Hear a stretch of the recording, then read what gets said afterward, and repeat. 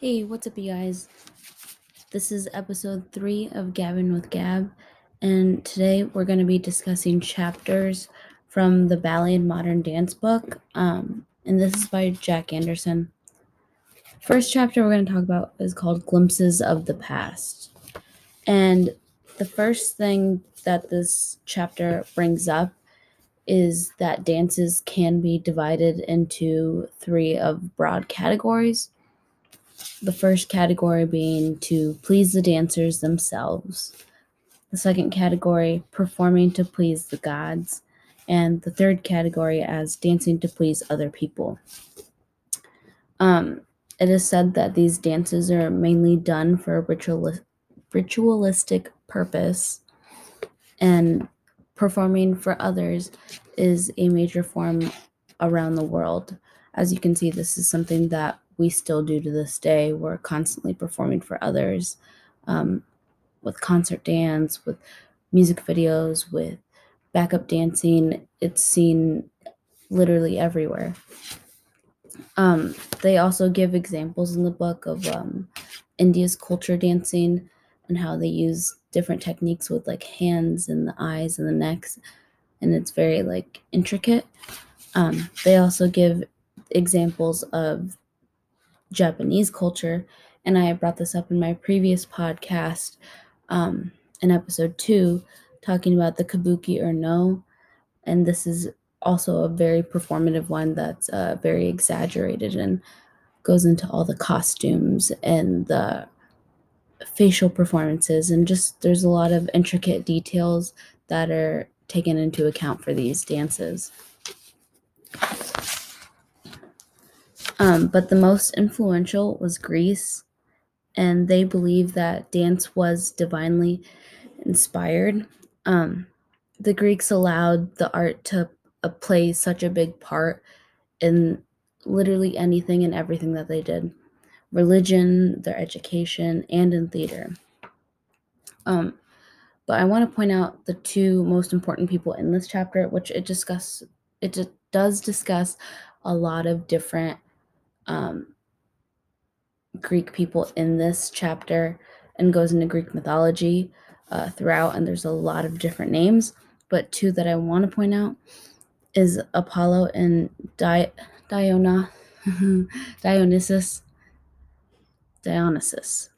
That's his name. I've said it so many different times completely wrong. I'm going to butcher a lot of different names. I can already tell already. But Apollo was the patron of music and poetry and philosophy. And Dionysius was the god of fertility and also the god of dance. So these 2 gods symbolized 2 types of art.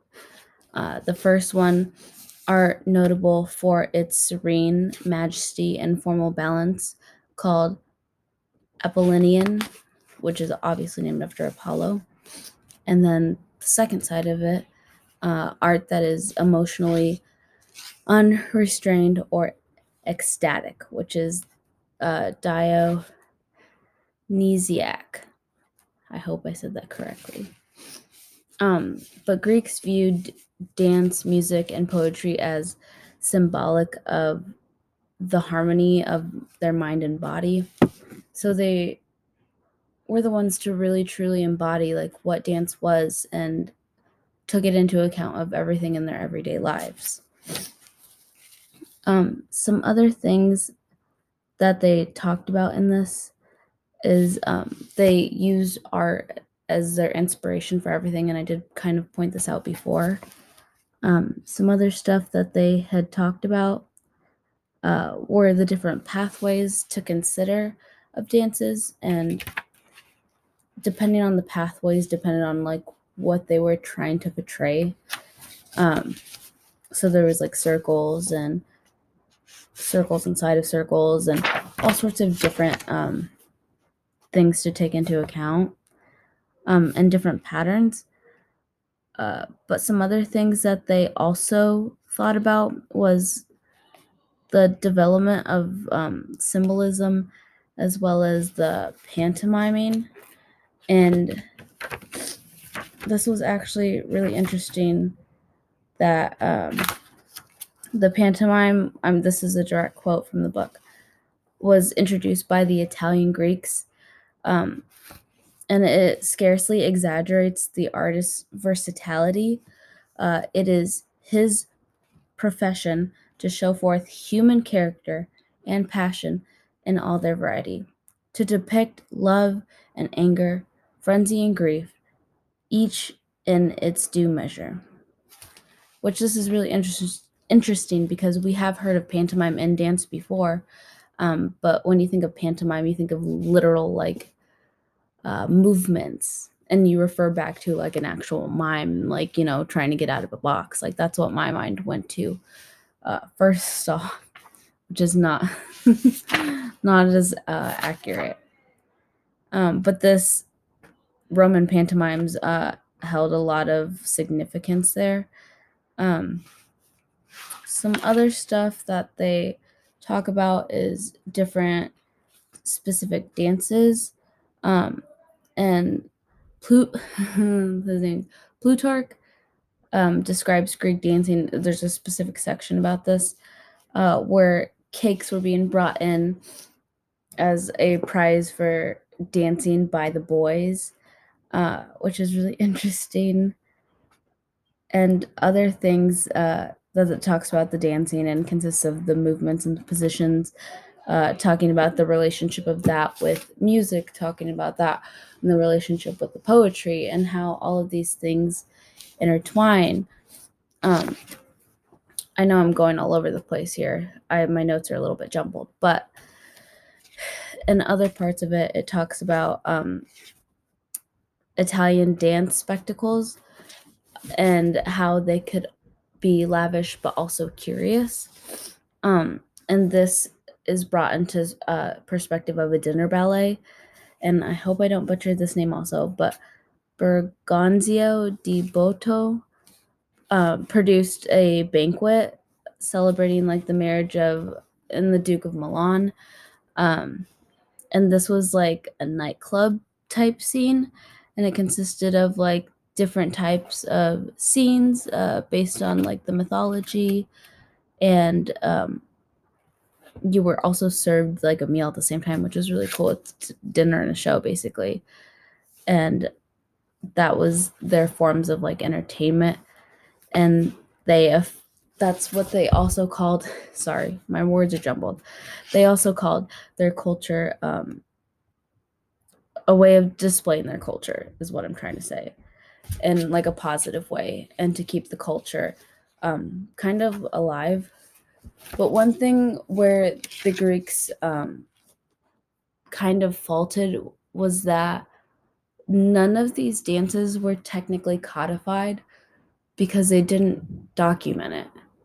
I mean, of course I'm reading about it, but there's really not a way of us to learn these exact dances and how to do them correctly.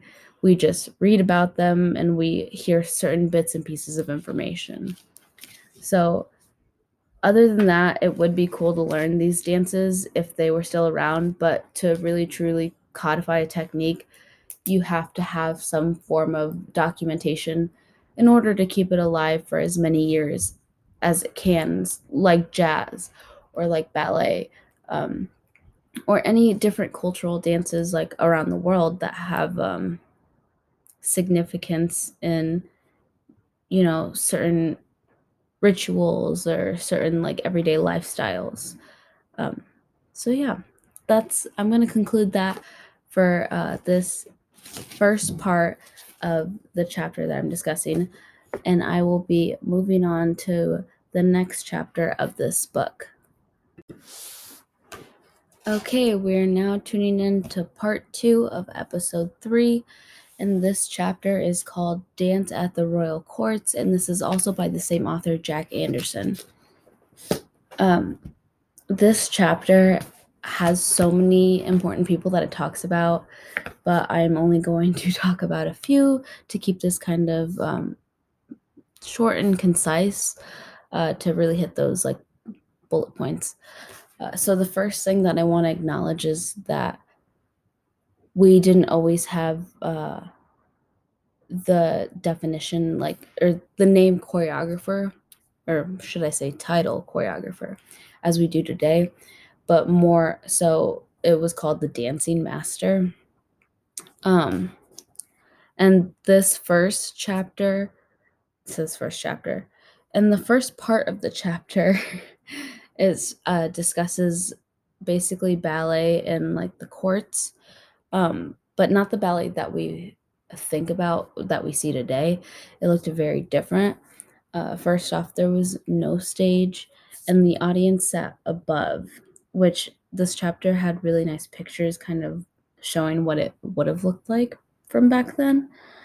Um, and then the people would be just like performing in the middle, so it's kind of like looking down at someone. It's really interesting how the stage has evolved from that to what we are used to performing on today. There's comic, which refers to comedie. I don't know. I don't want to butcher that. But that also refers to the drama, and that's like the name of one of the styles. Um, and then there's Enchantress Cirque, which Cirque represented base passions of humanity and the divinities who defeated her, including not only Minerva, but also Pan and Jupiter, um, who was like the ruler of God. So this is like a story that's in it that I chose to point out. Um, but later on, it talks about the choreographed steps and formations for horses, which was really interesting that they would even have something for horses. I just thought that was a weird fun fact in this chapter. Um, but anywho, I'm jumping all over the place. Ballet was a lavish type of entertainment.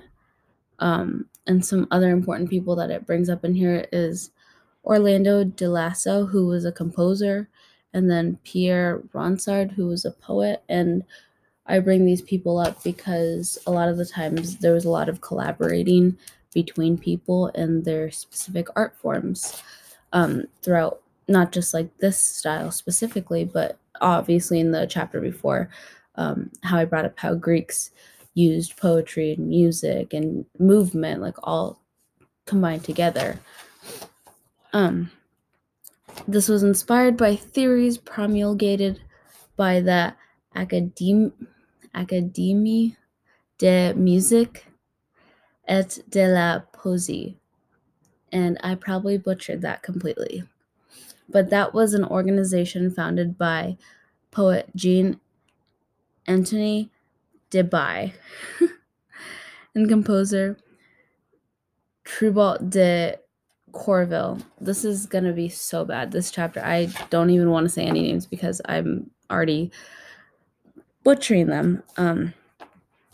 But there are plots of Renaissance stage spectacles derived from the literary sources. So they're basically using these literary sources to devise their performances and what they base things off of. They study these things, they use the exact same things to perform all the time instead of coming up with, like a new original idea.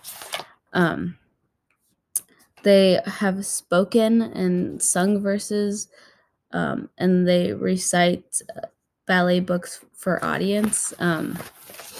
They're performed by nobles instead of professionals, which is really interesting to think of. Like, this is where we bring in different types of classes and what's appropriate for, like, say, a lower class versus like a higher class, and how that's developed over time. If you look at it now, like what's developed for lower class versus higher class, well, a lot of the times we don't see like dance as a lower or a high class thing.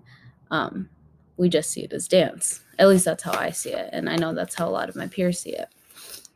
Anywho, but let me jump back into this. There was different types of dances, and I hope I don't butcher these names either, but the Cremonius Pavane, which featured the lively kicks, lively dance, which had leaps and kicks. The swift karate, which is the running and gliding type style, and the volta or la volta is gentleman and lady type dance where they leap and turn in midair, and it's very slow paced. And not to bring gender up again, but like gender has to do with literally everything in history. Um, Men were given the most fancy, intricate steps and these big, like crazy jumps, versus the women who obviously were all about being, more feminine and more light and graceful, and they had more restraint to their dancing. Um, and in this part, it's really interesting to see that in ballet we warm up at a bar, and I've never understood why that is. It's just always how it's been. It's never been explained to me. But these people used to practice while hanging onto the backs of chairs, or like with like I think it's a rope to a chair, and that's how it like slowly developed as like a bar, and that's why we do bar to this day. Um, so the dance masters are responsible for the etiquette and deportment, and the dance masters seem like they kind of were responsible for a lot um, in this. Not really what you would think of a choreographer to this day, um, but it also brings up dancing, riding, and fencing as, say, a man art, and a lot of these certain qualities of these, say, hobbies uh, played a part in the actual like movement process, um, such as like fencing playing a part in actual dancing. And then we get into the formations. Sorry, I'm reading through my notes. We get into the formations, and there's a plethora of different formations and what they pretty much stand for, such as like squares or diamonds, ovals, triangles. They all have symbolic meanings assigned to figures placed above. Um, there are figures placed above at a 360-degree parameter to watch these people, so that they could see like all of the pictures that these dancers were moving in. Or I don't know if I should really refer to dancers. I mean, I think it's dancing performers. Seems more correct, I guess. So yeah, these very like cool patterns and placements and formations made it very pleasing to the audience. Um, and some examples were like 3 circles equals like the truth known, a square inside of a square equals a virtuous design, and 3 circles equals the perfect truth.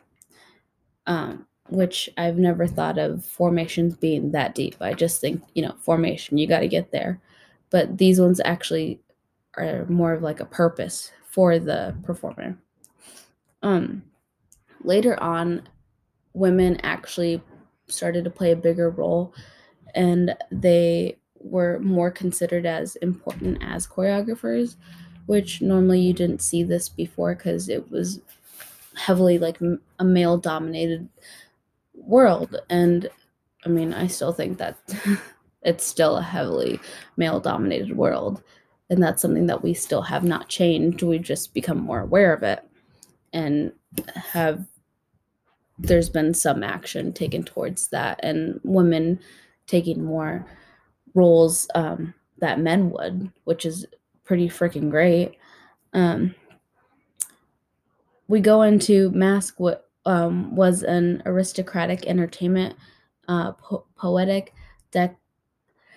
declarations, songs, and dancing. And this stressed literary content over choreography, important to the history of the theater versus the theater of dance. And the last things that I want to talk about is just a few more important people. Is Louis the 14th, who was one of these performers, and this man was literally, let's just say his ego was very big. Um, and he was always dancing in these ballets, but because he was being so criticized for basically flaunting himself, and taking in all of that like attention, he had quit dancing. Um, but he later opened up the Académie Royale de Danse, um, and Pierre Beaucamp's teacher, I think that's his teacher, um, and the codification of form gave opportunity for people to train and dance. So this was a place where people could work to train themselves as well as to learn to train others. And it was kind of like a space developed for people to further their education. Um, and the question that I had posed during this, and I brought this up in the discussion itself, but why do you think in most dances and performances that these people portrayed gods and heroes? And I think it's just something that like we like wanted to be at the time, because it's like it's something to look up to. Like these people are like half human, half god, so it's kind of pretty cool and interesting, to live kind of vicariously through that. So that was just a fun question that I had asked. The last person I do want to talk about, which before I jump into that, I just want to say in the academy that King Louis had developed, there were some princes that were trying to establish ballet and who could do it better. It was kind of a bit of a competition there. But basically, um, the academy had developed into the Paris Opera later on. And Paris was basically reconstructed into like different shapes, like squares, to feel more elaborate for the people walking around the city. Um, so people could feel like royalty almost. And then now I will hop onto the last person that I meant to talk about, which is Catherine D'Amici, and she was responsible for the beauty, fashion, makeup, and etiquette and manners. She was also responsible for using the fork and making it more common. Um, and then because of her love of mirrors, that also incorporated mirrors in dance, which was really interesting. Um, and yeah, some other fun facts was that there were like heels on ballet shoes, and I don't know how we progressed from having heels on the shoes to like not having heels on the shoes. I think that's pretty interesting how that's developed over time. Um, as well as like the use of turnout. I referred to how fencing has impacted dance, and the turnout is from the fencing stance, which is really interesting because you never really thought about that. You just think, oh, this is a codified technique that we just learn, and you never really think about how it was derived and how it was made what it is today. Um, but yeah, it's interesting to see the development of how ballet came to be, and how little things like stances and formations and the proscenium versus like how it used to be like people sitting above watching you down below, and the whole 360 around you, and how different costumes and music and the literary sense, like how all of these things and characteristics started ballet, and how they've developed and say shifted and switched into like some of these things not really existing anymore, or some of these things still existing, and it's pretty freaking crazy. Just like ballet, you see pas de deux and men still doing those crazy tricks and big intricate steps, and then you see women being very frail and I mean, I shouldn't use frail, but like graceful and light and, very pure almost. It's just interesting to see the dynamics of it and how some of it has stuck throughout all of these years and how some of it has left. And I'm interested to see with, the generation of like body positivity and how anyone can do it and how we're trying to break gender norms as well. So there's like so many things that I feel like this generation's trying to break, and I want to see if that will affect it in the future, or if that can change the world in the perspective of like what it takes to be a dancer and what it looks like to be a dancer and how it's performance wise it looks like, and all these other different factors. I just want to see like how much more it can develop from here, and it's just really interesting. On that note, I'm just gonna cut it off here because I've already went over my limit. But thank you for listening, and tune in next week for episode 4.